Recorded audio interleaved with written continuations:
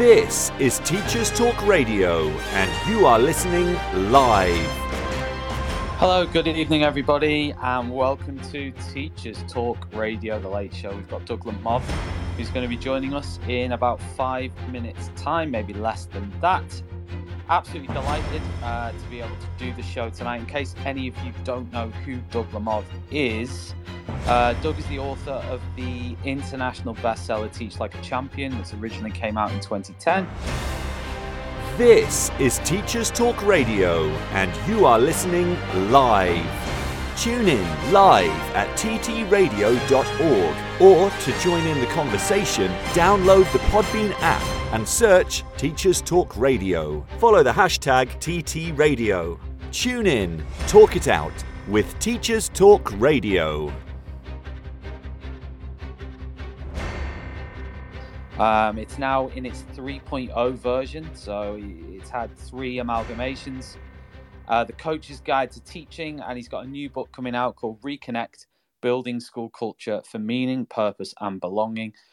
He's also the co-author with the Teach Like a Champion colleagues of Practice Perfect Reading, Reconsidered, and Teaching in the Online Classroom. Essentially, he is a serial author and edu thinker, blogger, and trendsetter, I guess you could call him. So I'm really excited. The format for the show tonight, I'm going to be putting to him the original Teach Like a Champion strategies, not all of them, because there's nearly 50 of them. But I'm going to be putting to him some of the ones that I think are the most interesting in terms of the way in which they have molded or influenced education debate, and even pedagogy in the classroom.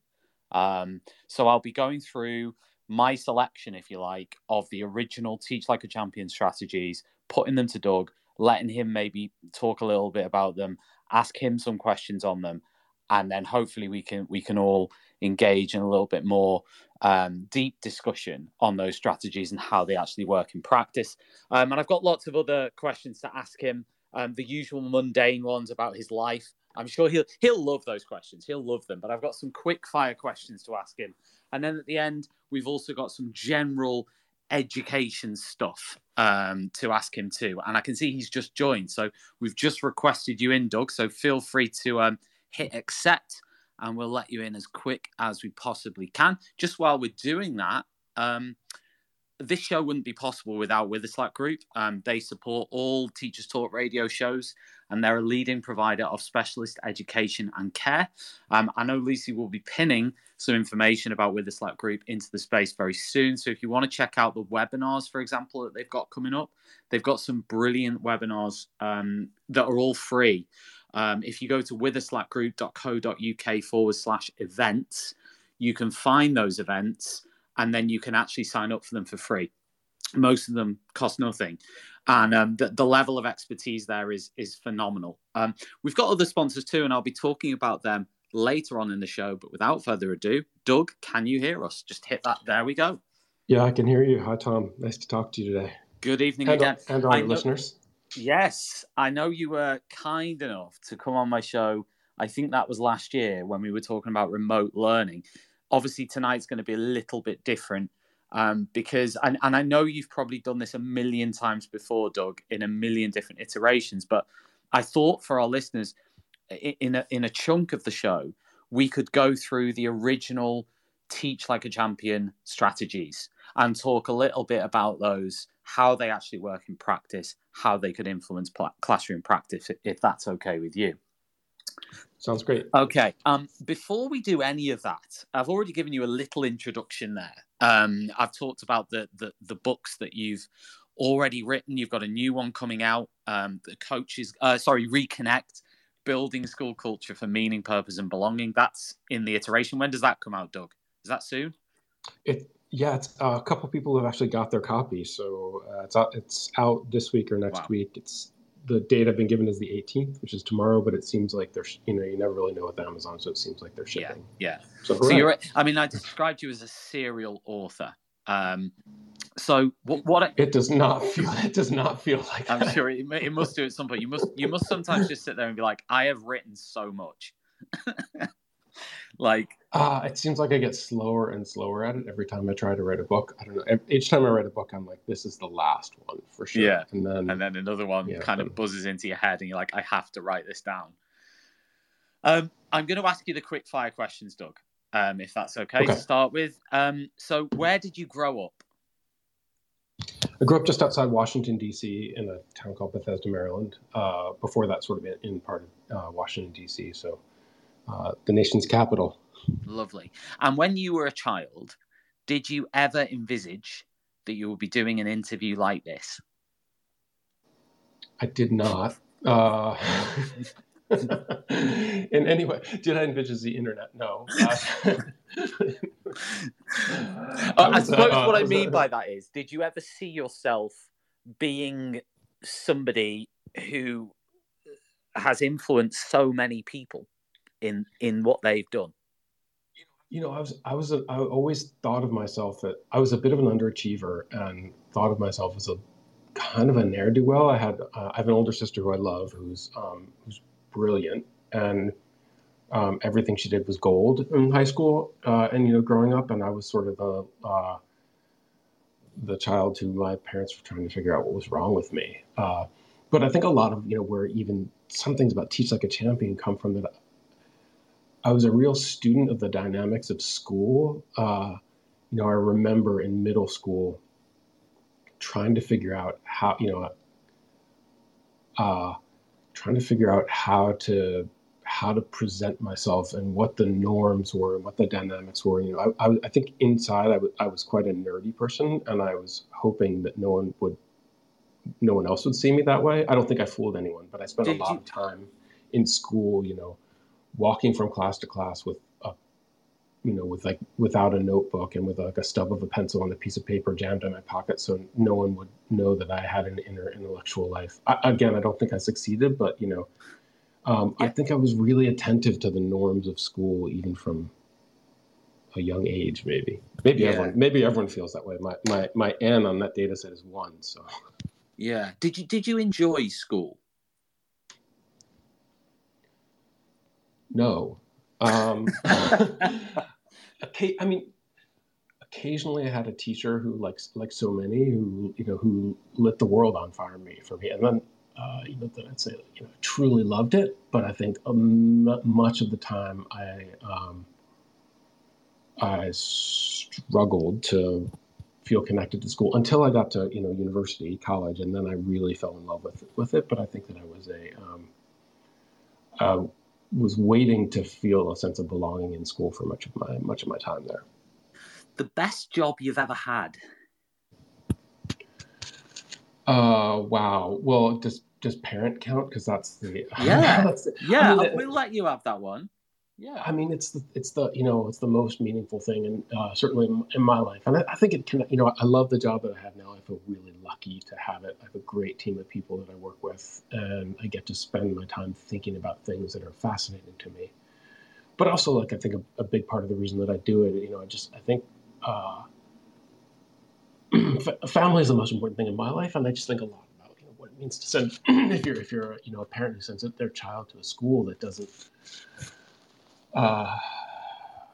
What it's like to send your child to a school where either A, they're not safe, or B, more importantly, they're your dreams for them are rapidly slipping away because the school doesn't have the same dreams and expectations for them. So I think a lot of my work is also about just wanting to have wanting the best for my own children, and that being a big part of my life, and wanting to make sure that other people have that as well.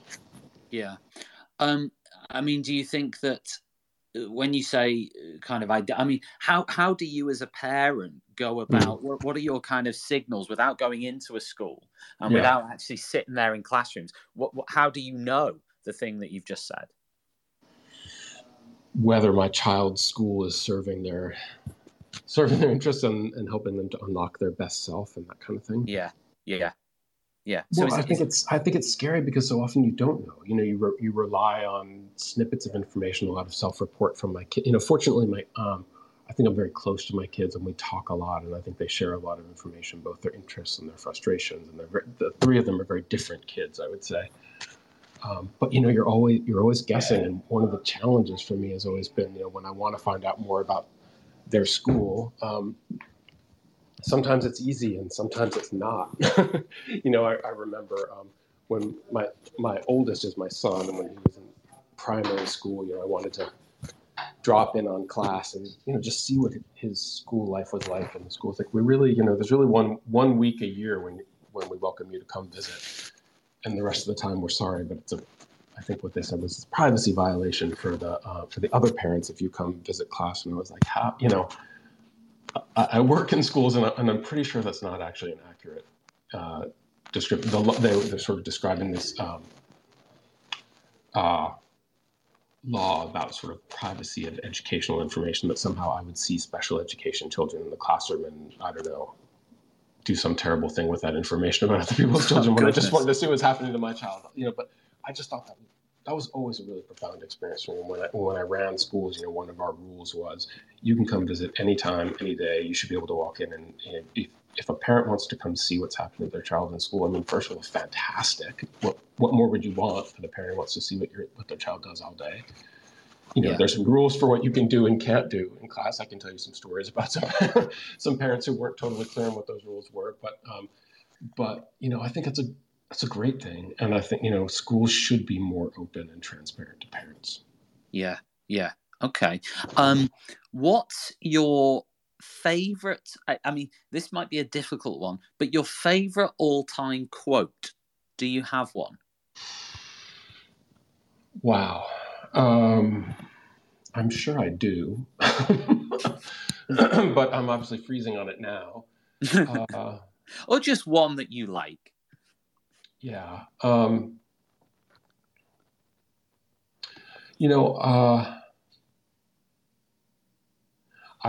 This is a very common quote.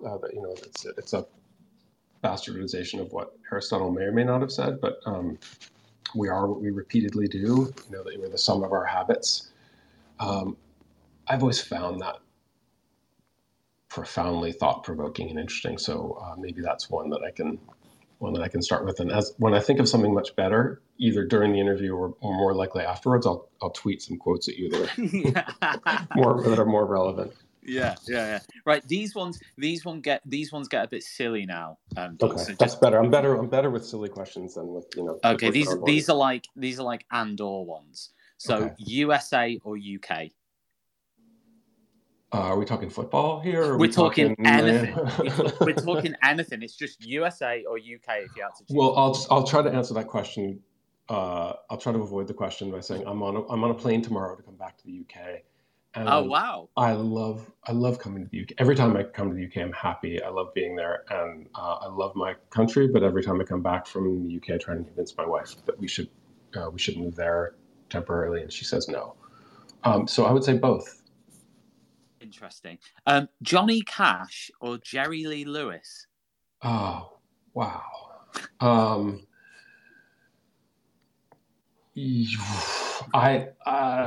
mean, it's don't worry, you're not going to fail the test if you get one of the. There isn't a wrong or right answer. I mean, you get this. As I said before, I was a mediocre student, and I can't get the answer to one of the questions out. So I'm going to go Johnny Cash on that one, just out of respect. Yeah. Are you ready?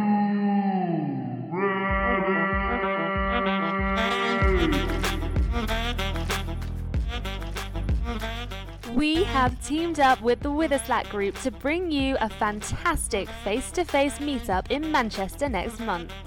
Tickets are free, with lunch included, and you'll be met with a host of amazing speakers. Sign up for Your Voice now at witherslackgroup.co.uk/YourVoice2022. Hi, I'm Charlie Burley, the Teacher's Health Coach, and I want to talk to you about the first ever health and wellbeing event for educators, Rewriting Wellbeing. It's a full day dedicated to improving your health as a teacher through looking at your nutrition, movement, mindset, workload and wellbeing in school. You'll hear from our incredible lineup of speakers including Andrew Cowley, Jen Foster, Kimberly Wilson, Simon Bolger and many more.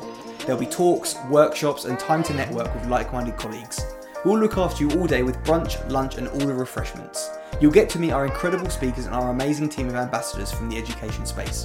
It's a non-profit event with all proceeds going to the amazing education charity EdSupport. This isn't one to miss. I look forward to seeing you there on the 22nd of October at Etc. Venues, St Paul's in London. You can search Rewriting Wellbeing on the Eventbrite website to find out more.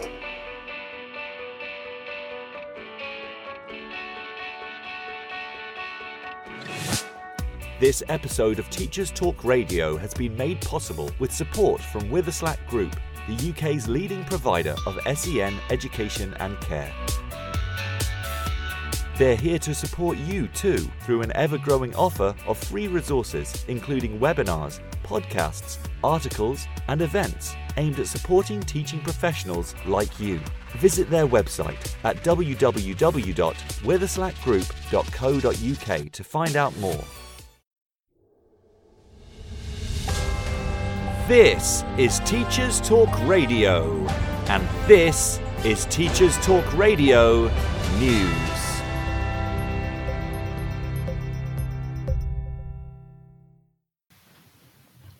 Friday the 14th of October saw many schools mark Restart a Heart Day 2022. In Yorkshire, thousands of children across the county took part in events, learning vital life-saving skills. The Yorkshire Ambulance Service ran events designed to improve cardiac arrest survival rates, visiting 136 secondary schools and training more than 30,000 students.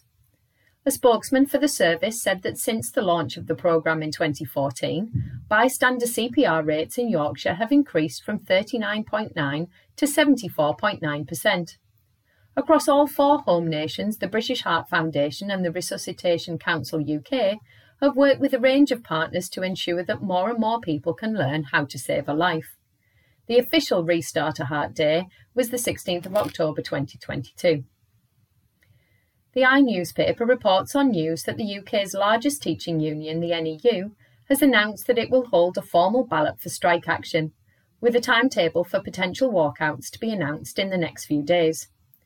The union represents more than 450,000 teaching staff across the country, and said it would move ahead with proceedings after it said the government had failed to respond to its calls for an above-inflation pay rise for teachers. A preliminary ballot showed that 98% support a pay rise above the current inflation rate of 10%. The government has offered a rise of 5% for most teachers. The ballot also showed that 86% of teacher members said they were willing to take strike action. The NESUWT has also announced that it will pursue strike action over pay. FE Week focuses on criticism of exam board decisions to raise fees by up to 17%. It says that schools and colleges face having to pay out tens of thousands of pounds more in GCSE and A-level fees. Exam boards Edexcel and OCR have raised fees for all 2023 exams by 6%. Whilst England's largest exam board, AQA, has hiked prices by between 5 and 17%. AQA remains the board with the lowest prices overall. Exam boards say they need to hike prices in order to cover costs, while school leaders say the rises are inappropriate at a time when school leaders battle with rising energy and staffing costs. Comments from all boards indicate that whilst they understand schools and colleges are stretched, they try to offer as much value for money as possible and try to keep fees low. In Jersey, the government has pledged to expand its school meal programme to all public primary schools if the £1.6 million funding plan is approved by ministers. The money will be used to create new facilities to store and serve meals, as well as food itself. Chief Minister, Deputy Christina Moore, says the plan shows government commitment to supporting children and families, especially as the cost of living crisis continues. This has been your Teachers Talk Radio News with Joe Fox. This is 2 Minute Tech with Steve Woods, your tech briefing on Teachers Talk Radio. Hello, this week I'm going to look at keeping your phone charged should power cuts be introduced. Coming home to no power between 4 and 7 p.m. may be something we have to learn to live with as the winter approaches. We can live without most things. However, for most, our mobile phone is the main point of contact. With being in work all day and no means of charging once home, will your phone last that extra bit of time? Before I begin, this is not an advert, so there'll be no brand names mentioned, just a look at the technology available to extend the uptime of your phone to keep you connected with your friends and family. The power bank is the obvious choice for extending the charge of your phone. They've come on a lot since they were first introduced. When buying, consider the technology your phone has. If it has an induction charger, meaning you just put your phone on a pad to charge, there are rechargeable induction chargers available. They're like a little backpack for your phone. They come with a stick-on magnet or will connect via an existing magnetic connection if you should have one built in. They can allow simple and secure connection to the charge. Just be aware, some magnetic connections are weakened by the type of case you have on your phone. If you want something more multi-purpose, there are several other types of power bank available. Some double up as torches and hand warmers. However, if you spent the day keeping your hands warm, there won't be much left for you to charge your phone at the end of the day. The next thing to consider while you're making your choices is the capacity of the charge they can hold. This is measured in mAh, or milliamp hours. The bigger the number, the more charge it will hold, and therefore the longer it will last before recharging. Usually, this relates to the cost and also the overall size and weight of the device. To give an example, a 2000 mAh battery will provide approximately twice the charging time as a 1000 mAh battery. Basically, what I'm saying is, if you're wanting to charge a device several times throughout the day, then you'll want a large milliamp hour capacity. Finally, if you're going to use a power bank, remember they take time to charge too, so make sure you get into a routine so you're not caught out. Do you already have a power bank? I'd love to hear from you. Why not tell us at TT Radio 2022? I'm Steve Woods, and that was 2 Minute Tech. 2 Minute Tech with Steve Woods, your tech briefing on Teachers Talk Radio. You can't beat cash, you've got to respect. Beer or wine? Beer. Dancing or singing? I just want to say, I finally got one. Yes, you did. Well done. Gold star. Dancing or singing? Is it other people dancing and singing or me dancing and singing? You dancing or singing? I think the question is, which is more painful for the audience? I'd say I'm a terrible dancer, but I'm a worse singer. So I'm going to go dance, and dancing is more of a judgment-free zone. So I'm going to go with dancing on this one. Respect. But only in the kitchen with my family around. Interesting. Trad or prog? Oh wow! I mean, I can't answer this one, or it'll be. I would say neither, but I do love traditions. Not more talking specifically about like I try to avoid educational labels, and I don't like to be penned in them, but I find that I love traditions and rituals, and I think there's immense value in them that is easy to overlook. So let's just make that disconnected from the world, from implications of what that means about classroom practice. Trad. Interesting. Right, this isn't it. I don't know whether this is a UK centric one, but I don't think it is. Silent or quiet corridors? Either. Schools. Either. Okay. Yeah. Direct instruction or discovery learning? Direct instruction with well implemented direct instruction with along the lines of Rosenshine's principles of how to do it well. Got you. And final one from my silly questions to start with. Well, this one isn't so silly. It's quite. I was expecting a lot sillier. I'm just going to. Yeah, I know. Well, okay. Let's throw another silly one in for the hell of it. Dogs or cats? Dogs. Yes. I have neither. We have a rabbit at our house, so maybe I have to go rabbit. Curveball. And by the way, can I say that I've lost my. I used to have an office where I wrote at home, and then my wife got my daughters a rabbit, and now my office is the rabbit's office. So I'm an itinerant writer now, thanks to the rabbit, but I still love him. So that's nice. Thank you for telling us that. That's great. Share. This is the kind of details that I'm sure people are showing up for. Exactly. One change you'd make, if this is a slightly more serious one change you'd make if you were education secretary tomorrow, or education, I don't even know what it's called in the US, but education secretary. Yeah. Intentional, cohesive, knowledge-based curriculum, particularly in English classes. Okay. Why particularly in English classes? I think that many people have sort of lost their sense for what the purpose of English class is. And I think a lot of this is in the book Reading Reconsidered, where the idea is like, we'll read books and it doesn't really matter what books we read, as long as we're asking questions about books and we're discussing them, that's fine. And that somehow there are these set of transferable skills that if I learn to make an inference from one book, I will suddenly be able to make inferences from other books. If I learn to infer vocabulary meaning of a word in one sentence, I'll be able to infer it from, infer every vocabulary word from every sentence that I read for the rest of my life. Let's just close our eyes for a second and imagine that beautiful, beautiful dream. And then let's open them and just recognize that that's at odds with what cognitive science tells us about how learning works, and even what the purpose of English classes is. I think there's something so profound about one shared discussion, that like all of us reading the same book is a profound experience of intellectual growth by hearing other people's perspectives. And I won't speak for the UK, but I will say that in the US right now, we desperately need to like be able to listen better to other people's perspectives and hear them, and starting with, their experiences in a shared text, but also the emotional experience of reading a story together and having a shared emotional response to it. Stories started around the, what wasn't even a campfire, was like the home, the home fire of like, we at night told stories about our experiences to acculturate one another and to cement our belonging in groups. And I just think that shared experience of storytelling is profoundly important, especially if the book is going to survive its death struggle with the cell phone. And so I think reading together and reading from the same book is so important. And, there's so many classes in the US where the narrative is kids don't read much anymore. If we let them choose their books, they will love reading more. And so every kid has their own book, which is, the book that they can imagine based on their limited experience in the world. And they're off in the corner of the classroom reading it by themselves.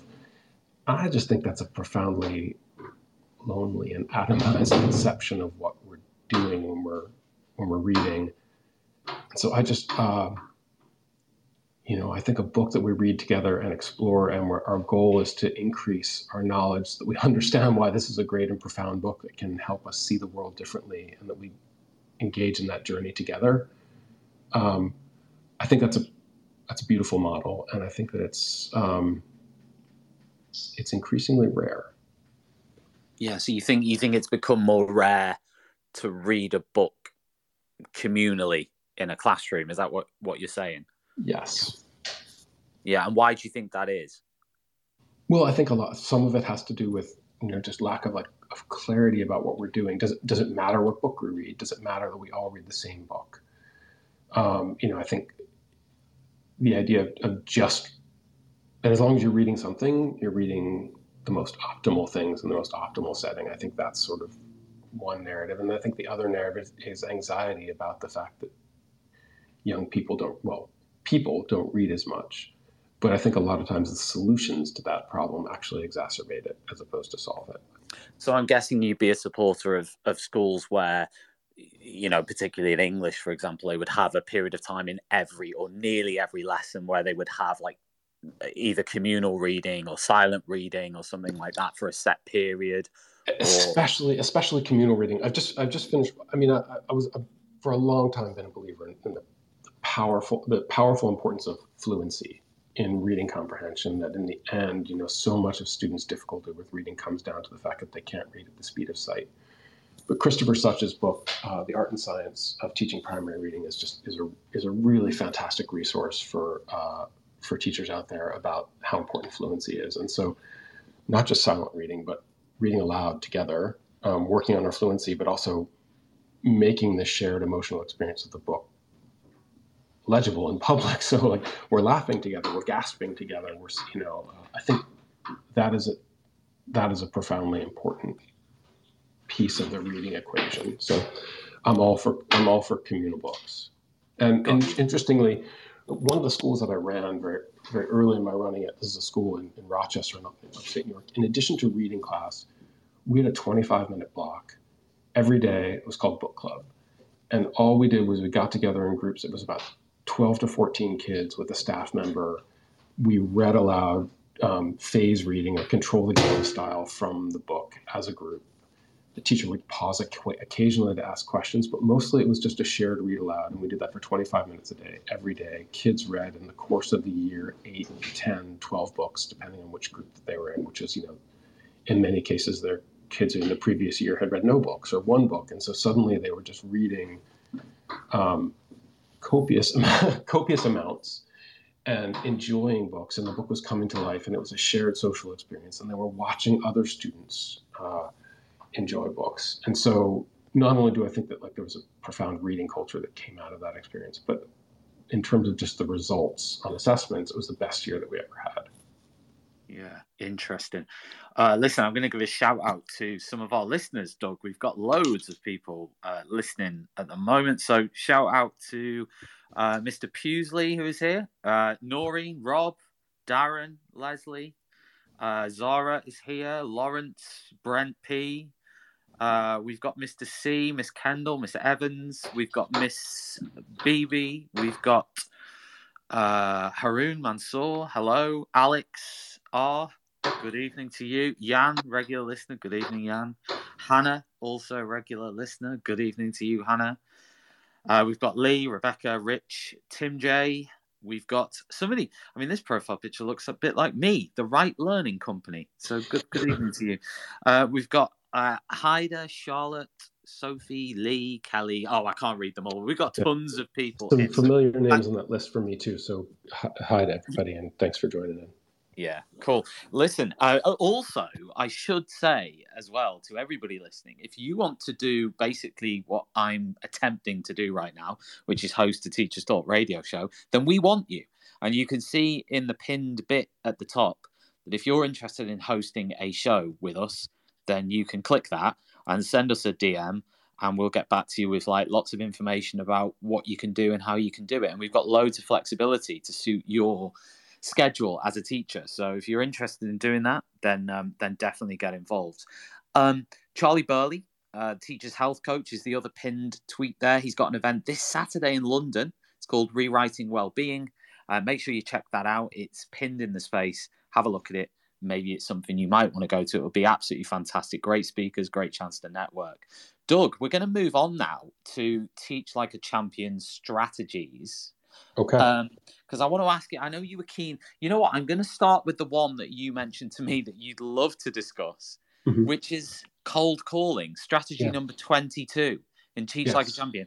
It's become just a huge talking point, hasn't it? Has it surprised? When you wrote it originally, this idea of cold calling, has it surprised you how much discourse and debate and whatever else it has inspired?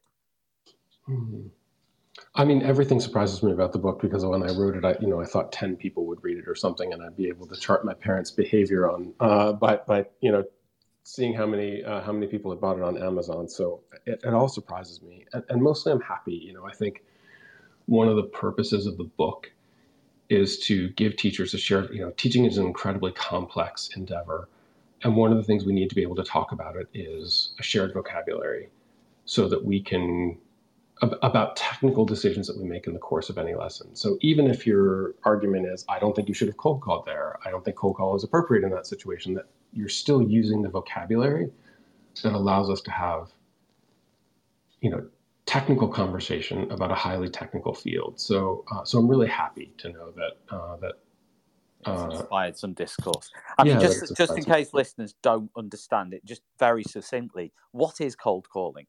It's calling on students whether or not they've raised their hand to, I would say, invite them into the conversation.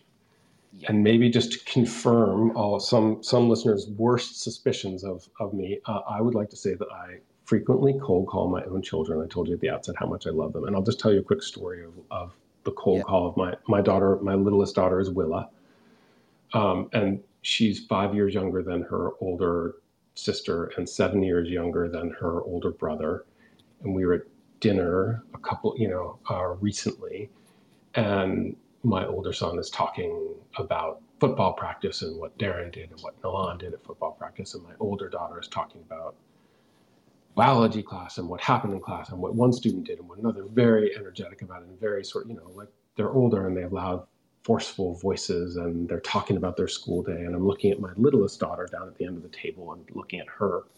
looking at them. And I can see that she's wondering, you know, like I'm 5 and 7 years younger. Do I have the right to participate in this conversation? Is my voice important here? And it's like, is my experience in school equally relevant to what they're talking about? And so I cold called her and I said, Willow, what about you? What happened, you know, what happened in your science class today? Or does that ever happen to you in your science class? I don't remember exactly what it was, right? That's a cold call. I'm telling her, of all the people in the room, I'd like to hear what your perspective is and your experience is right now. And I think doing that tells her that her voice is relevant and it matters in the classroom. And there are lots and lots of kids out there who are reluctant to speak or afraid to speak or aren't sure whether their words are relevant. And one of the most powerful things you can do is say, what about you, Tom? Or what do you think about this right now? Can you please share your thoughts, even if, you know, you're a little bit, one of the most fascinating pieces of research is a great study by Dallimore. It's 2013. And she studies cold calling and high cold calling versus low cold calling classrooms. This is at the university level, but I think it's relevant elsewhere. And what they found is that in classrooms where there's more cold calling, one, significantly more students participate because of the cold calling, but two, significantly more students volunteer to speak because they become more confident as they're invited into the conversation. They feel more relevant, they feel more central to the conversation, and perhaps they feel like, oh, there's no sense trying to hide because you're probably going to ask my opinion anyway. And most interestingly, in classes with high cold calling, students' comfort participating in class discussions increased, while in classes with low cold calling, students' comfort participating does not change. In other words, the more you invite students or encourage students or even ask and expect students to weigh into the conversation, the more they do so on their own and the more comfortable they are with the idea of participating. And I think that's really important. The idea the name we give for that term is voice equity. Right? It's a way of telling students that they matter.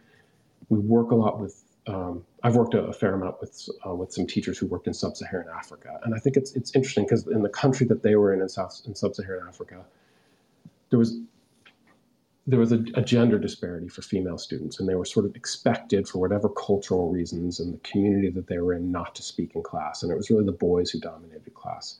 But actually the girls had quite a bit to say. And if what they found is that if the teacher took responsibility for breaking the social norm by requesting or requiring the female students to weigh in and say, what do you think, Susan, that suddenly they would begin to raise their hands and felt more confident, felt like they could, and felt like the teacher had taken the responsibility by inviting them into the classroom, and it had profoundly positive influences on voice equity in the classroom. Can I fire at you some of the common kind of criticisms, if you like, of cold call and see, you know, so number one that many would say is some students are just naturally quieter and some learn best by listening. So how would you respond to that criticism? Well, I think one of the benefits of cold call is that it can build listening behavior. I think listening is profoundly important. If everyone is talking and no one is listening, you have the American political process, and believe me, you don't want that in your classroom.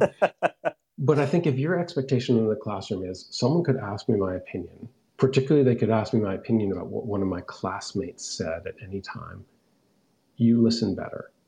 And you also know as a student that people are listening better to you, and so you're more likely to participate to share something meaningful yourself if you think that your classmates are likely to take it seriously and attend to it. And so I think that one of the primary reasons to cold call might be that it encourages listening. And I think it's important when you cold call to explain to students why you're doing it. We call this a rollout speech, and my rollout speech would be, just so you know, sometimes in this class, I will often ask you to raise your hands. I love it when you raise your hands, but there will also be times when I ask you your opinion or ask you to tell me what you're thinking. And it's important for me as a teacher to know what you're thinking. Sometimes I specifically want to know what you're thinking for some reason, and we often all have a responsibility to share our thoughts with the group. But it's also my responsibility to understand what you know and how you're thinking about it so I can ensure that you learn the things you need to learn. And so know that I'll cold call you sometimes. I will cold call everyone. I do it because I care about you. If I cold call you and you don't know the answer, or I've caught you, thinking about something else, just say, I don't know, I'm a little bit confused, and we'll help you, right? That's our job. Do your best. Yeah. Yeah, I mean, this kind of links into another thing that some people sometimes say. They use the word harmful, and they say, it can be harmful for some students to be put on the spot. And then, by that kind of routine of cold calling all the time, I guess some students, some would say, not necessarily me, I hasten to add, or Teachers Talk Radio, but some would say that students may feel intimidated and perhaps too intimidated to come to class or pay attention or whatever, and then they become non-attenders because they think this is too stressful. I can't do it. I don't really buy that argument that it has to be stressful. I think, first of all, the relationship between stress and challenge and learning is complex. That if you were going to graph it, no challenge and no stress results in lower learning, and that as up to a certain point, as challenge and stress increases, learning increases. And then beyond a certain point, you can create an environment that there's too much stress and people are distracted by the anxiety of it. But I think for the great majority of students, if the teacher is attentive to the environment and explains why she's cold calling and smiles when she cold calls and smiles and maybe like one of my favorite pieces of advice to teachers, when you cold call a student, say, Tom, get us started. What do you think about what might be the answer, right? If I say get us started, I'm suggesting to you that I don't need or expect a perfect answer from you. I'm expecting you to start the conversation, and the rest of the class will develop it from there. And so I've kind of lowered the stakes right there. And if I smile, and if I'm walking around, and I, as a teacher, can set the tone where the cold calling feels not only not anxiety causing, but caring and thoughtful. And I want to know what you're thinking. Tom, what do you think? What are you thinking right now? You have any thoughts on the novel? Right. That's a cold call. Yeah. And so I think part of it is, sometimes when people say like cold calls, an act of aggression against students, if all you can imagine when you imagine cold calling is an act of aggression, either A, read Teach Like a Champion 3.0, because I spent a lot of time trying to tell you how to make it not feel that, or B, the problem is within you if all you can imagine is an act of aggression. Yeah. Yeah. I mean, as I say, there's some of the arguments against. There's plenty of arguments for, many of which you've just kind of highlighted there. Let's move on. That's strategy number 22. There's tons of strategies. I want to get through some more. So another one that people often talk about, and it's got some, you know what I'm going to say, don't you, Doug? Which one do you think I'm going to say? It's got some adamant fans and some absolute who are very much against it. You were going to ask me about habits of attention, otherwise known as tracking the speaker. Actually, I was going to ask you about slant, which which is tracking the speaker. Part of that, yes. I mean, I was going to ask you first, what is slant as a strategy, just for people who don't know, because there will be some people who might not know what slant is. Well, so first of all, SLANT is an acronym. It stands for sit up, listen, and engage in active listening behaviors. Track the speaker, nod to show that you're listening. That's sort of the original SLANT acronym. And in the first version of Teach Like a Champion, I actually use that acronym SLANT for the name of the technique. And in the third version of the book, I call it Habits of Attention because I think it's an incredibly powerful and incredibly positive technique. But I also, can it be misapplied? Yes, of course it can. And so I tried to rewrite it to help teachers see its purpose and how to do it well. So I called it Habits of Attention because I think it does two things. First of all, you pay attention to what you look at. And so it's really important that you track the speaker when they're speaking so that you listen better and learn more. Listening is one of the most profoundly important and profoundly underestimated learning tasks in a classroom. And because tracking the speaker and sending pro-social nonverbal signals is a signal of belonging and importance to the speaker. If I ask you, Tom, what do you think of the novel? How do you think Jonas is changing in this chapter? Or did this chapter move you? Did it make you think of anything in your own life? And I ask you to share something, and you look out at the classroom, and what you see are people looking away from you, checking their phones, looking out the window, slouched in their chairs, or even if they're just staring ahead and their body language says, "I don't give a damn what you're saying right now."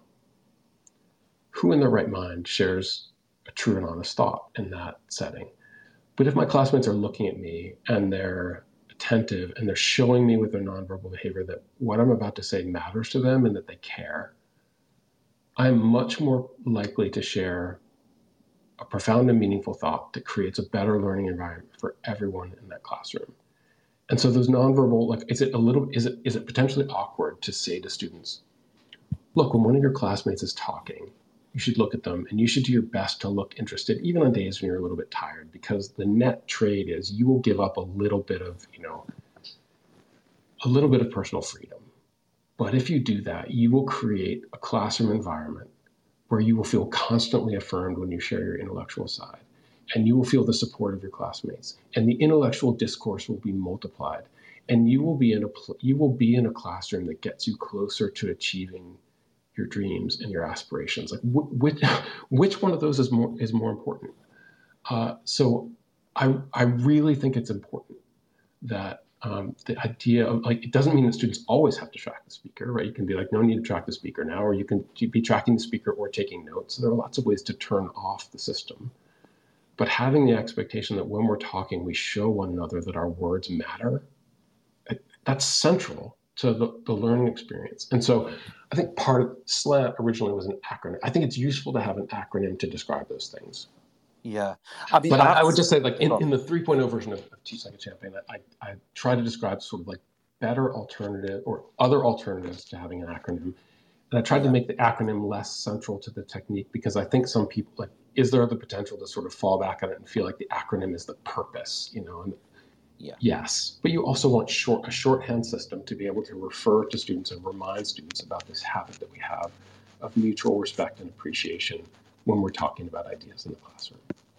I also have to say, if anybody wants to comment, there's a little button on the bottom right-hand side, like a speech bubble button. You can hit that and post a comment, and we'll read it out to Doug while he's here. Doug's going to be leaving us at about 9ish, and after that point, I'm going to invite anybody who wants to call in with any comments. I mean, Doug, you're welcome to stick around. I know you've got to go at 9ish, so that's absolutely fine. If you want or can stick around, great. I'm going to be inviting anyone else who wants to comment or call in to call in, give your either questions or views. Maybe, Doug, if you do have to go, you could listen back maybe to the last 30 minutes or whatever, and at some point and say what you think. But that's the plan anyway. At 9ish, we're going to invite anyone who, maybe people who've used some of these strategies to we've already discussed cold calling. We're now discussing this idea of SLANT. Now, Doug, I want to fire at you just a couple of things. There's two main things, criticisms, that I've seen of SLANT. The two ones that always seem to come across. One is this idea of, like, I guess the kind of idea of power and control. The idea of, like, everyone's in rows, everyone's doing the same thing. There's no kind of autonomy. There's no, like, individuality there. Everyone has to do the same thing or they're punished. That kind of thing. And the second criticism I've seen is from those who say that strategies like SLANT or cold calling and maybe some other Teach Like a Champion strategies, they would say aren't viable for neurodivergent students. They're the two main criticisms I've seen. How would you kind of respond to those two? What would you say to those two? Let me take the second one first. I think it depends on the neurodivergent student, right? Some neurodivergent students benefit quite well from it, and some don't. And I would say that I trust teachers to make decisions. If you have 30 students in your classroom and one of them is neurodivergent and they have Asperger's syndrome, and tracking the speaker is just really distracting and awkward for them, you just adapt it. You have a system in place for the great majority of students that's overwhelmingly beneficial to the great majority of students. And then as a professional, you make a decision about, here's a case where it doesn't really apply as much, and I'm going to figure out a solution for this student. That seems, it's a default system that is overwhelmingly beneficial to the great majority of students, right? So let's put it into place, and then let's turn it off when it doesn't apply, right? Just because you can doesn't mean you must. It doesn't mean you have to say you always have to be doing it. It doesn't mean you have to always be sitting in rows. I know lots of classrooms where I can show you beautiful videos of kids not sitting in rows, where everyone still shows everyone else mutual respect in the classroom when they're speaking. And if there's students who are exceptions, you make exceptions for them. Do you think it is a problem when schools implement any Teach Like a Champion strategy without any kind of like flexibility? Like Yes. all teachers in the school must do this type thing in every lesson, because a lot of schools do that. I mean, do you think that's a problem, or do you think like that's Look, okay? I think that these are powerful techniques, and can they be misapplied and misused? Of course. And so do I always have to be watching out for situations in which people, either through misintentions or even worse, through the best of intentions, apply them in a counterproductive way? Yes. Should I be careful about? I think there's a power to school-wide systems and expectations, right? If we're going to say we're going to track the speaker in this classroom, it is a lot easier as a teacher to be successful, especially if a brand new teacher, I'm struggling a little bit, I'm not quite as great a manager of the classroom.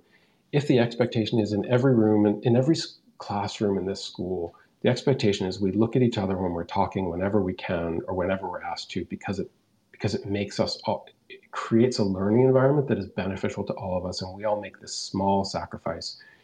And in return, we get this beautiful thing back, which is a vibrant classroom where intellectual ideas flourish in a way that they don't. Is it reasonable to have a school-wide rule like that? Yes. Do I want to say always and absolutely? Probably not. Do I want to leave some discretion with teachers? Absolutely. Do I want to be cautious to the fact that teachers could misapply them? Of course. But I still think I think those are manageable problems for an attentive administration to be able to address through training and feedback and observation, for the most part. Have I seen classrooms where it's gone badly, where people have said, "Oh, we're doing Teach Like a Champion," and I walk into the classroom and it makes my heart sink? Yes, of course. I don't think there's any way that there couldn't be a small number of classrooms like that. But I've found very few of those classrooms where, with a little bit of feedback to the teacher, and we say, okay, the purpose of this is to have students track each other, and the purpose is smile when you give this direction, right? And that it isn't actually it isn't fixable fairly quickly. Yeah. I mean, I think one of the phrases that would be used certainly in the UK around that is non-negotiables. So you have to do this, have to do that. But I don't think that's necessarily any sort of criticism of the strategy, whatever the strategy is. I think that's more a choice of how a school does things, isn't it? Rather than a criticism of the strategy itself. I think that's more, okay, demanding that everyone does the strategy at certain points or whatever. And I agree with you. It's more maybe an overall ethos. Let's move on. I love this one, and I wanted to ask you about it because it really, it's always kind of sparked my interest. I use the word spark because it actually contains, it's kind of a bit like that. But the strategy called Vegas, right? Mm-hmm. You call it Vegas. It's like this idea of the sparkle. Yeah. That teachers or lessons or whatever. I wondered whether you could tell me a bit more about that, because I'm always intrigued by it. I want to know, because in some ways that doesn't necessarily fit in with a lot of the other strategies, if that makes sense. The other strategies are quite about structure or order or whatever, and Vegas doesn't necessarily fit in. Yeah. I think that's one of those just chronic misperceptions about classroom environments, that somehow if they're less structured, they'll be more prone to or amenable to moments of joy and playfulness and fun and games and singing. And I actually think that it's the opposite, that, how many classrooms do you know where the teacher tries to do something fun or a little bit silly and it spirals out of control? Either half the kids do it and half the kids don't, and they mock the kids who do it, and therefore the kids who do it feel foolish, or kids do it, but there aren't really expectations for how we do things in the classroom. And so it spirals off the rails, and the teacher says, all right, everyone, if that's the way you're going to respond when we play Jeopardy or when we sing a song, we won't do it anymore. That's not very joyful to me. And actually, I think that a classroom where you can turn it on and turn it off, you can say, right, let's let's sing happy birthday to Tom, everyone, and everyone, send him love and appreciation and a nonverbal gesture. Like if everyone knows that knows how to do that without making the gesture crass or vulgar or without overdoing it, and that I know that I can do that in 10 or 15 seconds and then turn it off and we can get on with the learning and it's not going to like explode into disorder, then I can do that constantly, frequently, all the time. I can bring joy into my classroom, and that actually structure is a tool to allow me to do more of those things. I think that's one of the hidden genius of so many teachers. I think there's this myth that somehow, like, if my classroom is unstructured, it will be the students' culture that will emerge and it will make most students happy. But, I think that an unstructured classroom is happy for a few kids who are dominant and actually quite unhappy for a lot of kids. One student said to me at one of the first schools that I ran, he said, this is a student who had mixed feelings about the structure in the school. He was a very, very bright young man, but he'd spent a lot of time in chaotic and disorderly schools before he'd come to us.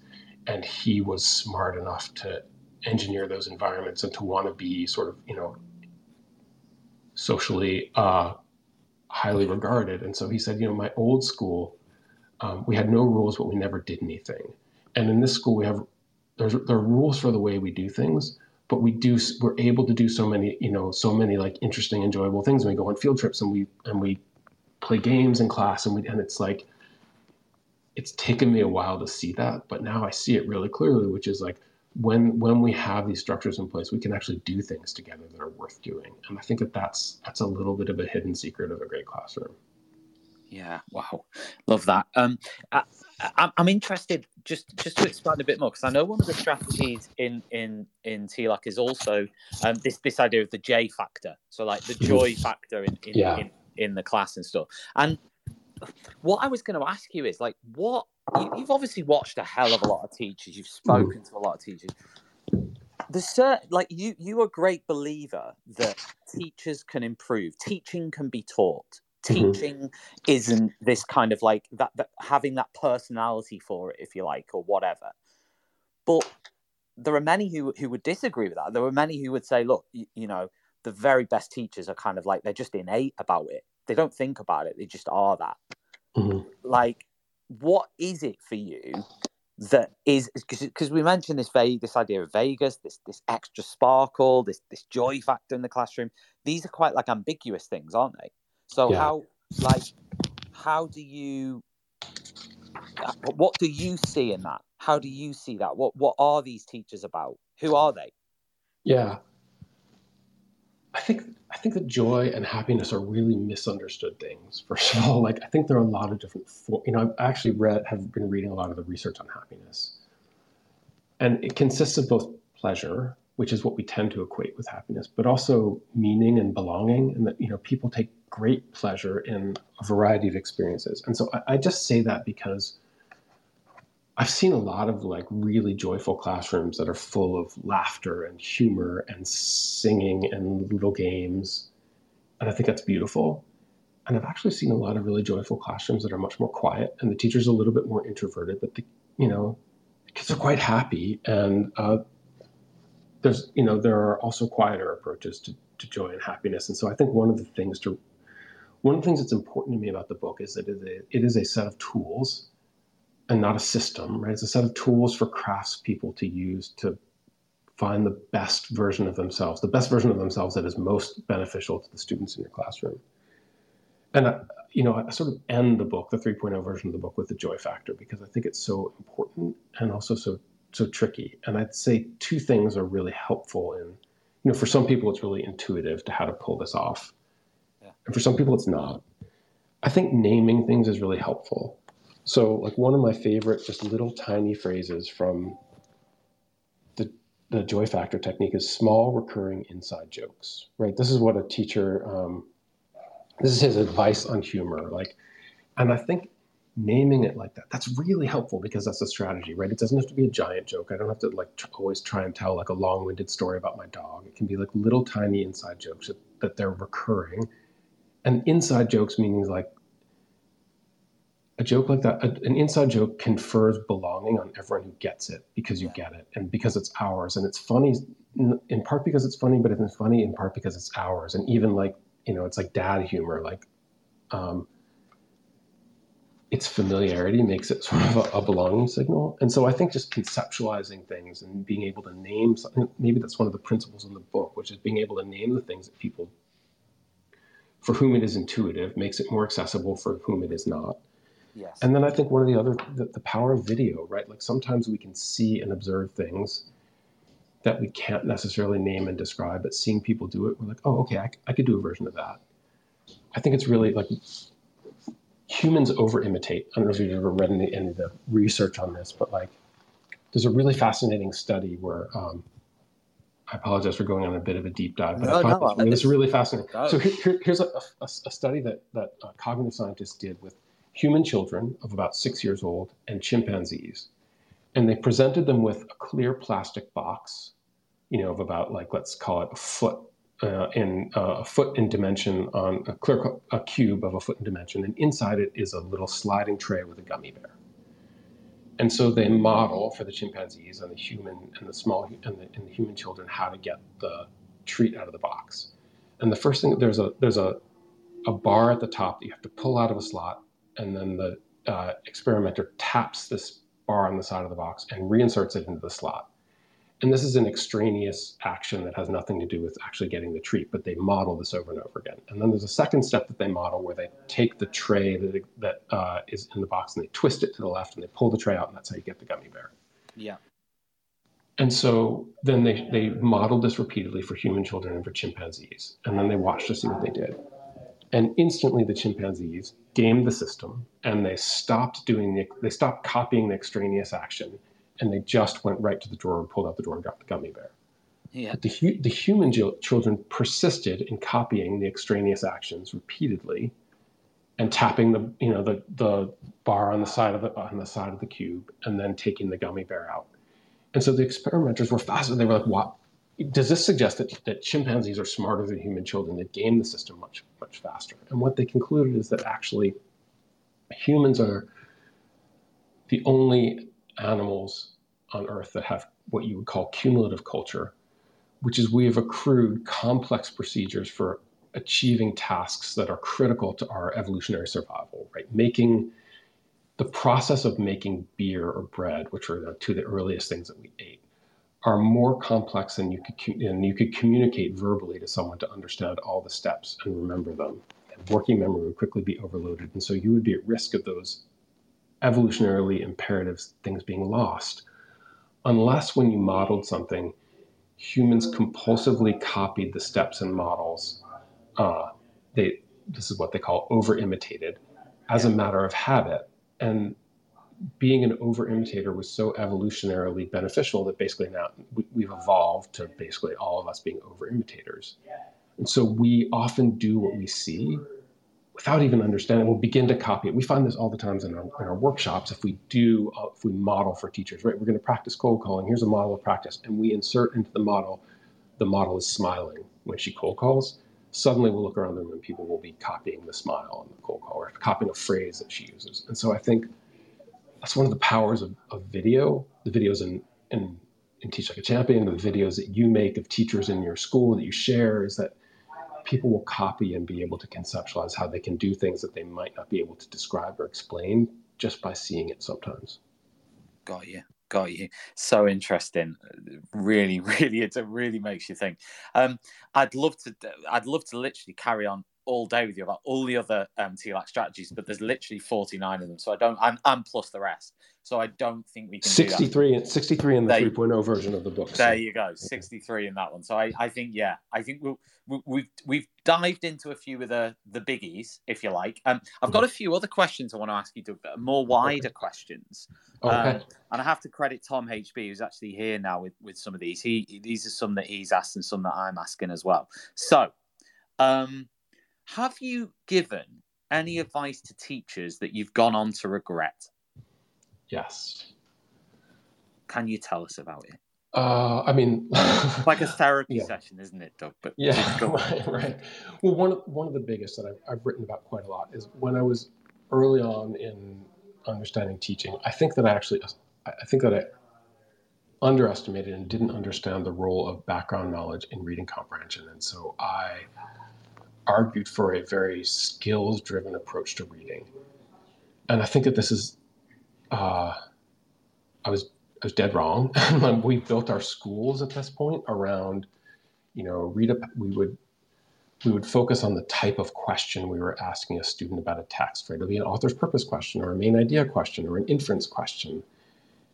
And the more that I've read the cognitive science, it's overwhelmingly clear now that what appear to be issues with skills are issues with background knowledge, of which vocabulary is the most important form of background knowledge. And that I think it's a huge challenge now as we come back from pandemic, when kids have been in an educationally suboptimal environment for a year and a half, and they have had mega doses of screen time that drives out reading and fractures attention, right? Effective reading is so profoundly important right now.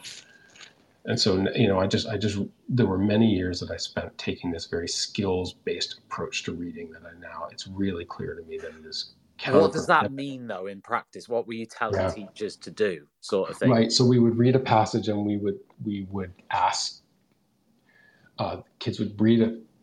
At our worst, it would either you'd read a passage and kids would ask questions, that were like, let's practice, let's talk about main idea. Let's talk about how you figure out the main idea. Let's talk about how you make an inference. Yeah. And so the passage would become a vehicle for these types of questions, which I think is like the death of the book.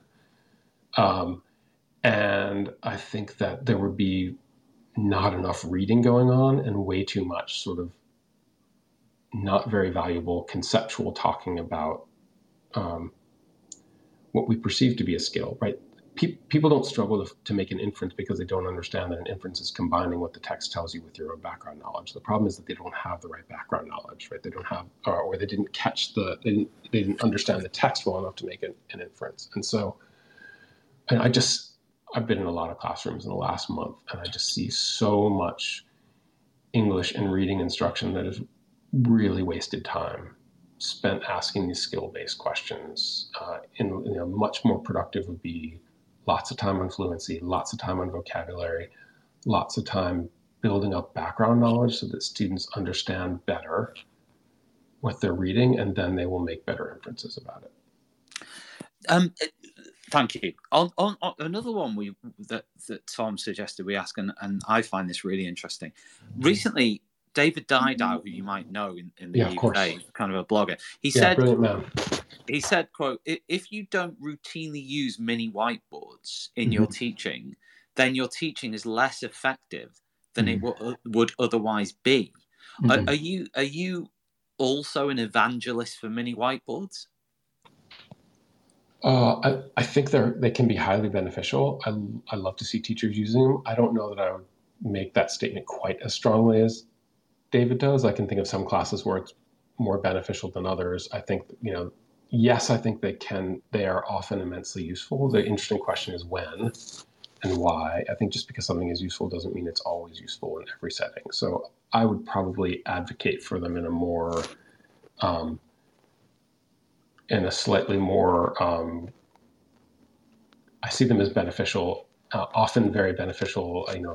We can talk about some of the benefits of them, but there are times when other things are more beneficial, or when they're most beneficial in balance with other things. So I would probably be a little bit more, maybe take a slightly more nuanced approach to it. Interesting. What do you think is the, in inverted commas, thing in education that we'll all be saying was a fad in 5 years' time? That is great. That's a great question. I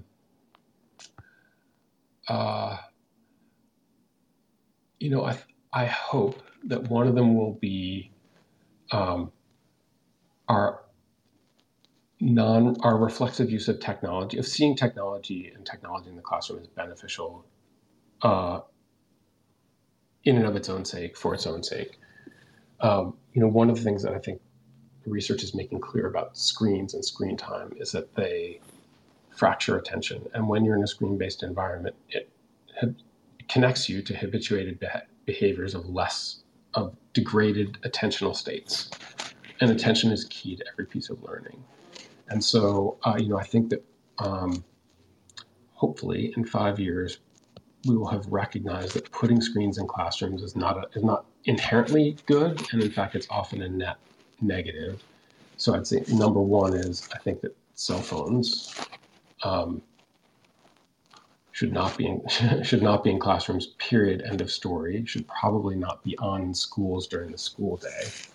Though I think there are reasonable interpretations of what the limit should be. But I think that there's a little bit of like glamorization of and valorization of technology in the classroom that we will come to look back on and be like, wow, we really got that wrong. Yeah, interesting. These aren't my words, but somebody else said this. Do you think that differentiation is a, quote, poison that needs to be, quote, eradicated? No. The idea of differentiation. No, I do not think that's. I don't think it's a poison. I think it can sometimes be a distract. I mean, I think differentiation can mean a lot of different things, and I think it's often romanticized and valorized without justification. That sometimes we want differentiation, and sometimes actually what we want is everyone to learn the same things and reliably to know those same things and know that other people know them so that we can talk about them. I would definitely not say that it's a poison, and I would say that it's probably a mixed bag that probably gets a little bit maybe more focus than it probably. I think other things are more important often, but there are certainly times when it's appropriate. Yeah. Apart from your own books, what are the 3 books that you would recommend new teachers to the profession could read? I mean, there's so many great books out there that I wish that I had a little bit more time to prepare this, because I know as soon as we hang up, I'm going to regret all the brilliant books that I've not. Well, don't worry. You've prefaced it now, so we're okay. Okay. So the one that's like just actually sitting right next to me here is Christopher Such's The Art and Science of Teaching Primary Reading. And I just think that's... Wow. It's written for primary school teachers, but I think it's necessary for everyone, because I think everyone should really be thinking about themselves as a reading teacher. What do you think about Chris's book is particularly good? What's the thing that, because you must read a hell of a lot of stuff, so what is it about that one that stood out to you? I mean, absolute clarity about what's important, what creates understanding in reading, what you should spend your time doing and what you should not spend your time doing, based on the science, but written in plain English through a practitioner standpoint. From that perspective, it is gold. I might say number 2 right now would be Peps McRae's Motivated Teaching. Again, like a bit like Christopher Such's book. It's relatively short. It's immensely accessible. It's based on the cognitive science. It's filtered through plain, just like practical wisdom, and it's so powerful about building culture and positive norms in the classroom. You can sit down and read that book in 2 hours, and it will change your life. And now it's the anxious part, because I only have one more, and I'm really stressed that I know that I'm going to leave out about 10 of my absolute favorite books. But Harry Fletcher Wood's book, Responsive Teaching, I think is a really sensible overview of how a lot of things work, especially background knowledge in the classroom. And so I think it's a really good starting point for a new teacher also. No, I'm not sure on this. Someone can correct me later, but certainly I think 2 out of the 3 are, maybe all 3, I'm not sure where Peps McRae's based actually, but I think perhaps all 3 are British/UK based. Is that a coincidence? I mean, is that a coincidence? Do you think? I mean, probably not. I would say, you asked me at the beginning, UK versus USA, and I would say from an educational perspective, I'm more optimistic about your country than my own. Why is that? Much more. The discourse about the cognitive science is much more central to the the conversation among teachers. Teachers have read a lot more cognitive science. They understand the value of it. They're connected to it. I think there's a higher level of professionalism and professional reading among teachers in the UK, and maybe just a slightly more like I love presenting in the UK and working with UK audiences because they're just like people really care about the intellectual foundations of their field, and I feel like particularly conversations around the importance of background knowledge and the importance of shared knowledge and the importance of the idea that there is cultural capital that you need to know to go out into the world to connect to opportunity. I feel like there's a receptiveness to that conversation and the conversation about cognitive science and the conversation about professionalism and preparation that's maybe the UK is slightly ahead of the US in those areas. So that's really interesting. Listen, Doug, I know you've given us over an hour of your time, so I just want to say from everyone at Teachers Talk Radio, thanks ever so much. I've really enjoyed the chat. I've learned a huge amount from talking to you. I hope everyone listening has too. What we're going to do now, you can stick around if you want, Doug, by all means. We're going to invite other people in to maybe share their thoughts or their feelings or opinions. We've talked about slant, we've talked about cold calling, we've talked about joy factor, we've talked about Vegas, we've talked about lots of TLAC strategies. We've got Tom joining us first. So Tom, do you have anything you'd like to say to Doug, or any questions or any thoughts? No, well, thank you, Doug, for giving up your time. I'm afraid all of my questions were asked by Tom Rogers, so I've got nothing left. There you go.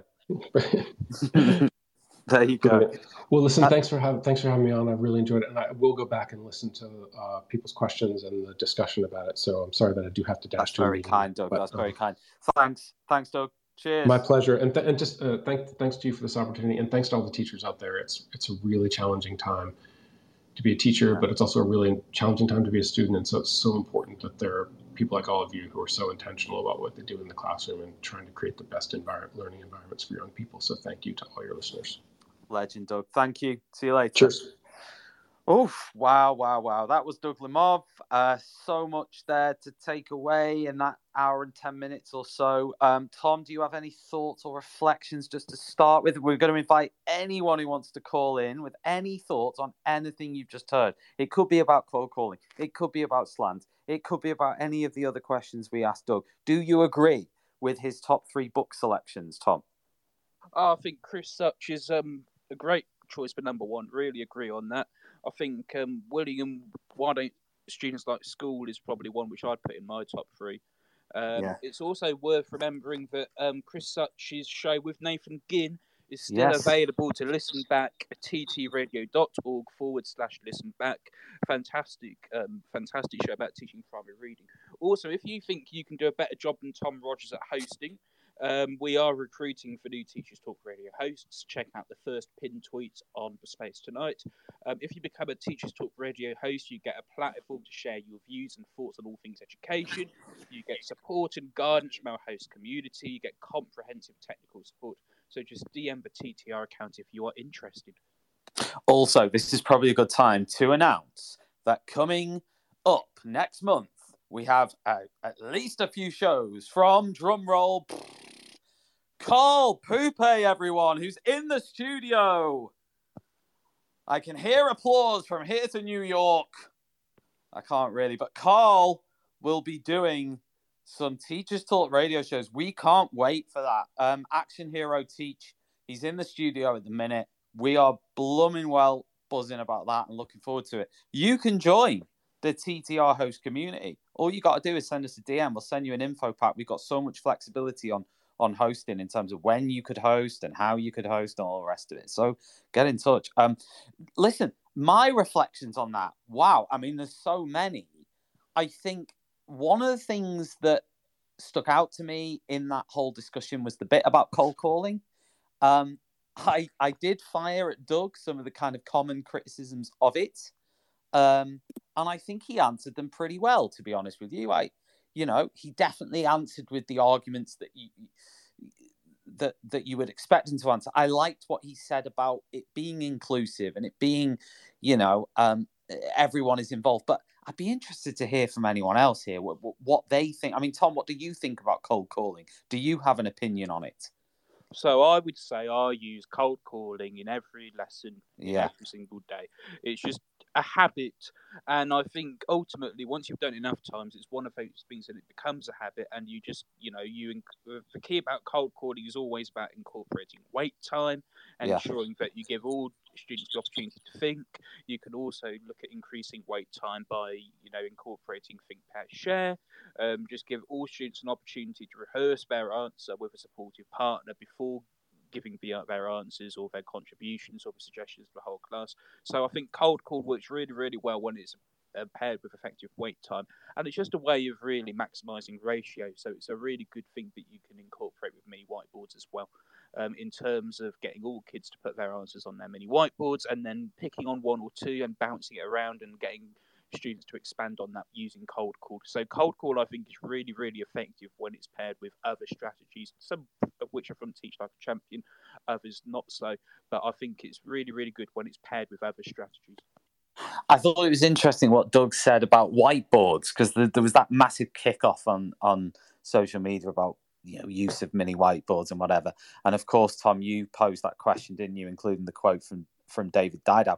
It was interesting to hear, Doug. He doesn't seem to be, certainly he's not a mini whiteboard evangelist, is he? No, I have a theory, and it's that mini whiteboards are much more of a UK thing than they are a US thing. And I'd love somebody to come and test me on this. But as far as I'm aware, mini whiteboards have been used for years and years and years, particularly in UK primary schools. I think all of this mini whiteboard debate of them sort of coming back and this resurgence, a lot of primary teachers have been looking and being like, well, where have you been? We've been using these mini whiteboards all the time. But I don't think they're as big a thing in the US. I've got no real evidence to suggest that, but to support that. But that's just my theory, that they're bigger in the UK than they are the US. Yeah, it's interesting. I mean, I think they're a fantastic. Personally, I think mini whiteboards are a fantastic tool. That they're brilliant. I've used them many, many times. But I agreed with what Doug said in the sense of you don't have to use them. I mean, it's not the end of the world if you don't use mini whiteboards in a lesson. They're a fantastic tool. But I agreed with what Doug said in that quote from David Didow saying, if you don't use them, then, they're kind of essential in every lesson sort of thing. I don't necessarily buy into that. I think there has to be some flexibility there. I do think there's endless strategies with mini whiteboards. I think they involve all students. I think that's a massive plus. I think they are very quick in terms of assessment for learning. I think students tend to like using them, actually. I think they have a lot of student fans, which is important. I think they like them. They appreciate them. I think everyone feels involved. I think the downside of the pens, the stupid blooming pens that run out in 30 seconds, if you buy the cheap ones, students, you end up at the end of the lesson clearing about 10 that have had like the nibs torn off or whatever. That side of it is blooming like, oh my God, annoying. And that's where I suppose you get into that realm of, well, I don't know, like, is it worth getting all the mini whiteboards out, getting all the dusters out, getting all the pens out? Because that, whatever, unless you have the luxury, of course, of having your own classroom. If you have your own classroom, you can leave them out all day long on the desks, then you don't need to do anything. You just leave them all out. But the problem with leaving them all out all day, you end up with that massive, like, loads go missing, loads get damaged, loads go whatever. I'm sure there'll be a teacher who's like, mine never get damaged because my students are so well trained. Yeah, okay. But here's what I'd say to that, because Nathan and I discussed this at length on Staff Room 101 a few weeks ago. Oh, I'm so glad I missed that. Yes. What we do with mini whiteboards in our school is that mini whiteboards, and they are proper mini whiteboards, are attached to student planners. So they're like a page in a student planner. So there's no issue about getting them out and then having to collect them back in. So long as kids have their planners on their desks, which they have to, it's part of school equipment and a routine that they have to have their planners out all the time in lessons, then they just have a mini whiteboard there. And then at the start of the year, all of the kids are given their whiteboard pen. And so that's part of our equipment, and we have equipment checks. So we make sure that we've got a whiteboard pen as part of that. And if a whiteboard pen runs out, or heaven forbid they lose it, then they can go to our pastoral hub where we've got boxes and boxes of mini whiteboard pens where they can sort of get a new one. Yeah. So I think routines around mini whiteboards are really essential, and I think at a sort of a centralised school level, because they're such a useful piece of kit. It needs to be made as convenient as possible for teachers to actually use them. If I had to get mini whiteboards out all of the time and hand them out and collect them back in and do the same with mini whiteboard pens, then I probably wouldn't use them as much as I do right now.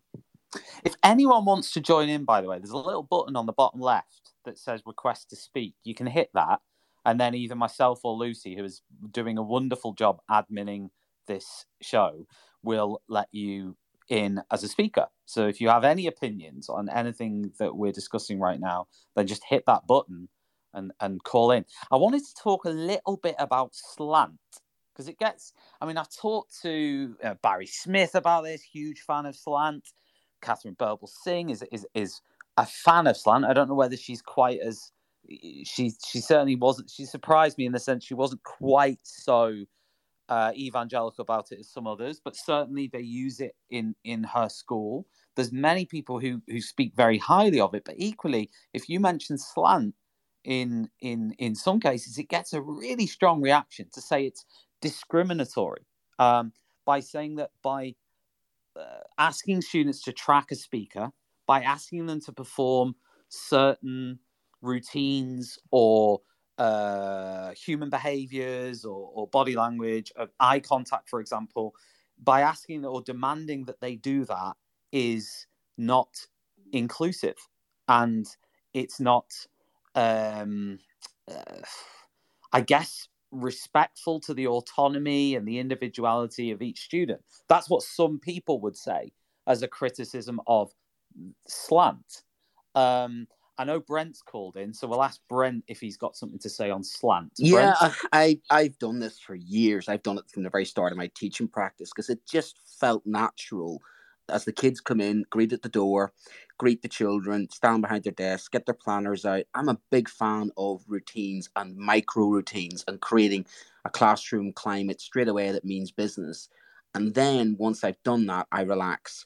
But there's always routine. No matter what age the children come in, I've just basically schooled them. The year sevens is always difficult because they sort of get a bit they see what I'm doing and they don't like it. But after a while, they just get so used to it. I just have to turn around and look at the child and they sit properly.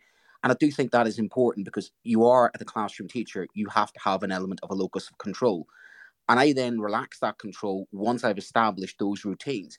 And the thing about the students with neurodivergence, and I myself am neurodivergent, it's one of the reasons why I've devised this, because I go off on tangents. I've got ADHD as a kid, and I'm an adult ADHD, so I'm one of those teachers that can go off on tangents. So I know unless I've got structure and organization and got some discipline, and that helps me actually as a teacher keep myself from going off into the realms of, so if that works on me as an adult and as a teacher, it always works as well with a lot of my children with needs. And in fact, it gets to the point where sometimes the children with needs, I'll get children with needs and people will say to me, why does that child behave for you in class? And I'm like, because I'm consistent, because they know what they're going to get with me. They feel safe. They feel as if they already, once they've got used to the routines. And yes, I know people out there are sort of like, well, you know, it's curtailing a little bit of their freedom. Well, actually, children want to be in that situation. They like that. That makes them feel, in many ways, I suppose it gets their calmness. It creates a calm atmosphere. What I've noticed with some of the children who are divergent, if there's too much distraction, too much noise, they get triggered. But when they come into a classroom where they feel routines and safety and consistency, that really, really helps. And I've done very well with children who are neurodivergent, possibly because they look at me sometimes and probably think I've got similar issues. And I actually do. I'm not ashamed to admit it. I do have similar issues sometimes. And one of the things during COVID I found very stressful was the break in routines. And I found it stressful for me. So of course, some children found it very, very stressful. So I couldn't wait to get back to the way things are now, back to the old routines. And some of the children have struggled. But straight away, once the routines are established, I think slant is variations of slant, whatever works for a person. But as long as you have routines where you establish at the very start of the lesson, the culture and how you're going to teach the children, and once they've understood how your classroom is going to operate, I think it's as long as you're comfortable with that, I think that's fine. I'll even get to a stage where if a child swings in my chair, I make them stand.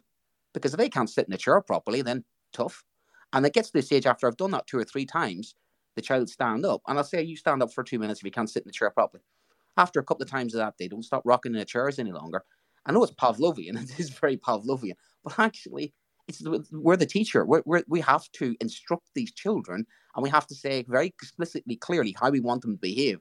If you allow children to organically, in some ways, dictate their own behaviour, you're under hiding to nothing. So I'm a massive fan of it, and I'm a very liberal, easygoing person. But in the classroom, I run a very tight classroom to begin with. But as the children get older, the interesting thing is, as the children get older, they always say, "Oh, sir, when you were year 7 and year 8, we thought you were very strict. Now we realise now you understand." But at the same time, I've established that routine of it. I've established that rapport. But that's why you have to work hard with that. So I'm a massive fan of that type of teaching. Yeah, interesting.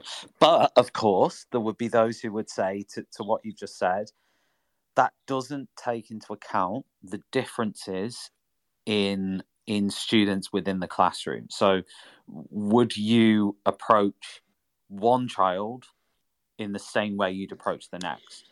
If I understood I'll take the time to get to know the child, and obviously reading between the lines, I'll use a bit of body language and instinct. When a child's not making eye contact, there might be a reason. Yeah. So you use your instincts, and you know where to push and where to back off.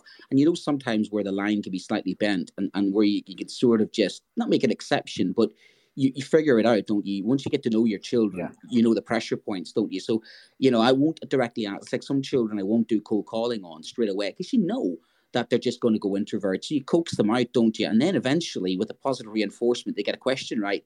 You make a big, and there's other children you praise publicly. There's other children you wait behind at the end of the lesson and you say that was very, very good. You just figure them out, don't you? Because every child is different and unique, and there's a formula to working children out, isn't there? And sometimes it is trial and error, and sometimes you get it wrong. And if you get it wrong, you speak to the child afterwards and say, "I'm sorry, I asked you the question like that. I won't do that again." And usually the children are quite forgiving if you've admitted you've made a mistake and you've called them out. Yeah, just to quickly address, I know Natalie, I think Natalie is listening now somewhere. Yes, she is. Natalie, just so you know, and everyone else in the space, this show is recorded, so you can listen back to the whole thing whenever you want by clicking on the same link. But we're also going to publish it as a podcast, probably in the next 48 hours. So if you follow Teachers Talk Radio on Spotify or Apple Podcasts or wherever you get your podcasts, then you'll see that episode appear in the next couple of days, so you can listen back to it at your own leisure. If you are good enough that you would like to do that, then you absolutely can. Yeah, Brent, I mean, it's interesting. Tom, do you have any kind of comments on what Brent's saying? Or has said?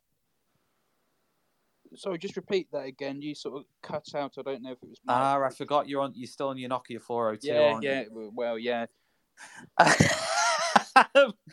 Tom, do you have? I said, do you have any comments on what Brent was saying? Any thoughts or any further questions on it? So my thinking around slant is, and it mirrors with what I said on Saturday at Your Voice with Teachers Talk Radio and Slack, which is if you're a teacher and you're new to a school or you're a new teacher and you come in and you try and implement slant in your classroom, but your school doesn't have a policy of slant, the kids are going to look at you and go, "What on earth are you talking about?" So for policies like slant to work or STAR or whatever you're going to call them, they need to be embedded as a whole school policy. Now, I don't work in a slant school, so I don't use slant. I think that the components of slant are really, really important in terms of ensuring that kids have their full and focused attention on you. And some of it is just basic politeness and basic manners, things like sitting up and sort of, asking and answering questions or whatever you want to, because people, for some people, the letters in slant means different things. So actually, I think there's more than one way of sort of breaking it down. So I think some of it is just basic habits and basic manners and just very good stuff. But I think if you try and implement it as a policy, unlike something like cold calling, which I think individual teachers can implement really well in their classrooms, I think slant has to be something where the whole school has to sort of back it, and every single teacher needs to be doing it all of the time in their classrooms in order to get the buy-in from the kids, and that's ultimately what you need. I mean, when I was teaching at Castlemead Academy in Leicester, which is a fantastic school, by the way, they implemented Teach Like a Champion to the full. So they were absolutely, every teacher was absolutely doing it. And I saw for the first time kind of tracking of a teacher. I saw students tracking other students. I saw all the different TLAC strategies, and it worked. It worked really well. It was in inner city in Leicester. and the kids really bought into that. And I hadn't really seen that implemented on that scale before then. So I was kind of like very open-minded, and I was like, let's see what this is all about. And actually, it worked really, really well. I didn't see any kind of issues at all. I observed quite a lot of lessons there, different teachers teaching. I was next door to classrooms and around classrooms all the time, and I saw a lot of. I didn't see any problem with it, and actually, it was like it was the general approach of the school, and it worked well. But I do understand why people would kind of, raise the kind of some of the concerns they do. I do see the reasoning behind it, but I agree with Brent in the sense of like the actual, as long as it is delivered with that kind of professional common sense and kind of like implementation, then I think it can work really well. I just think it's a good strategy, Lucy, Lucy's been adminning patiently through the whole show. So I wondered, Lucy, do you have anything to say? Do you have any thoughts on this? On anything? You don't have to. I just think the fact that Whiteboard Gate kicked off in the way it did, I'm still absolutely in stitches about this. And I think Doug's point on that was absolutely spot on, in that, I mean, I am a user as a primary teacher. I use them when I need to. Do I swear by them? Absolutely not. Lucy, it's not the time or place to tell everyone in the space that you're a user as a primary school teacher. It's not appropriate. Rogers. Carry on, go on. User of mini whiteboards, carry on. You just have to undermine me at every turn, don't you? You just can't help yourself. God. It's so horrible to me. Honestly, this is what happens when you're a host, people. Just I mean, no, seriously, it's a great gig, by the way, and that's a side. Yeah, well in. Yeah. just undermining your whole strategy there, Rogers. And I think that Doug's point on that is absolutely spot on, in that, in some cases they're great. If I use them in maths quite a lot.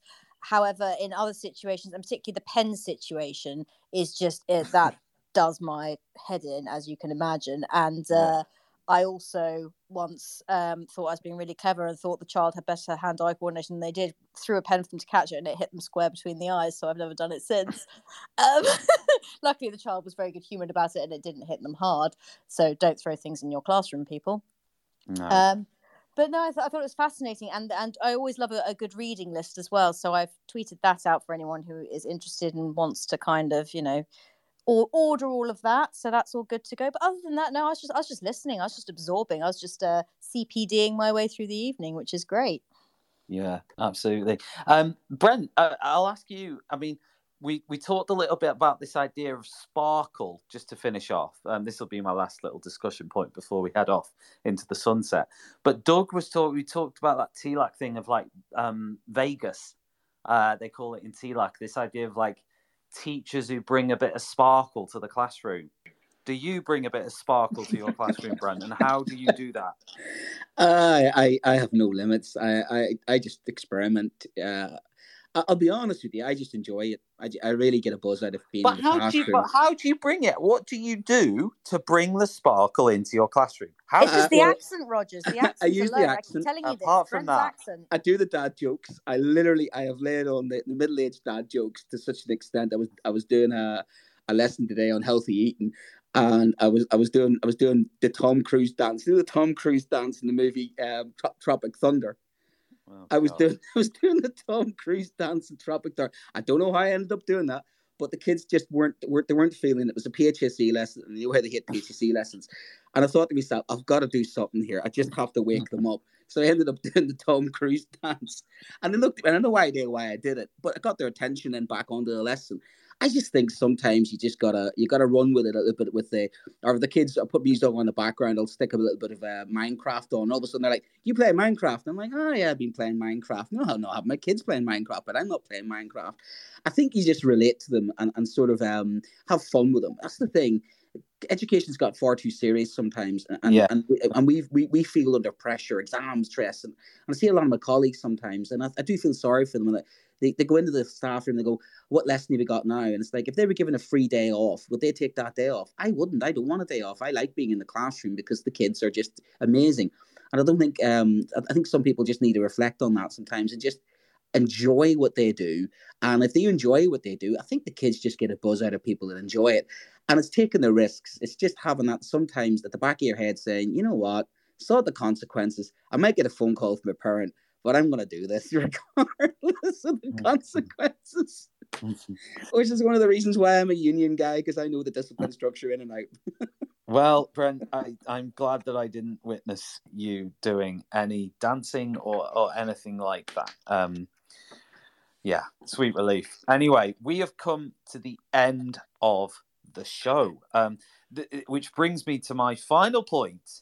Be a Teachers Talk Radio host. Have a look at the top there. You can see it in the pinned tweets. There's one that says, be a host. We are recruiting Teachers Talk Radio. You get a full induction from us. You can host at a time that suits you. We can be very flexible on that. If you're a teacher, if you teach in any capacity, then we want you. We want you to come on here. We want you to host a show. And you pick the guests. You pick the topics. You join a host community of 50 plus people. That's how many people we have at the moment in TTR. There's a lot of people. So it's great to be part of a community. I know a lot of hosts mention that as something that they like. So you would be part of that. And yeah, you get a full induction from us and loads of support from people like Tom and Lucy and Nathan and everyone else involved in TTR. So definitely, and I know Noreen's here. So if you want to chat about what hosting's like, then you can chat, send Noreen a message. She knows the score. And we've got lots of other people who've been involved over the time as guests as well here. So definitely fire a question our way. We'll answer it and definitely get involved.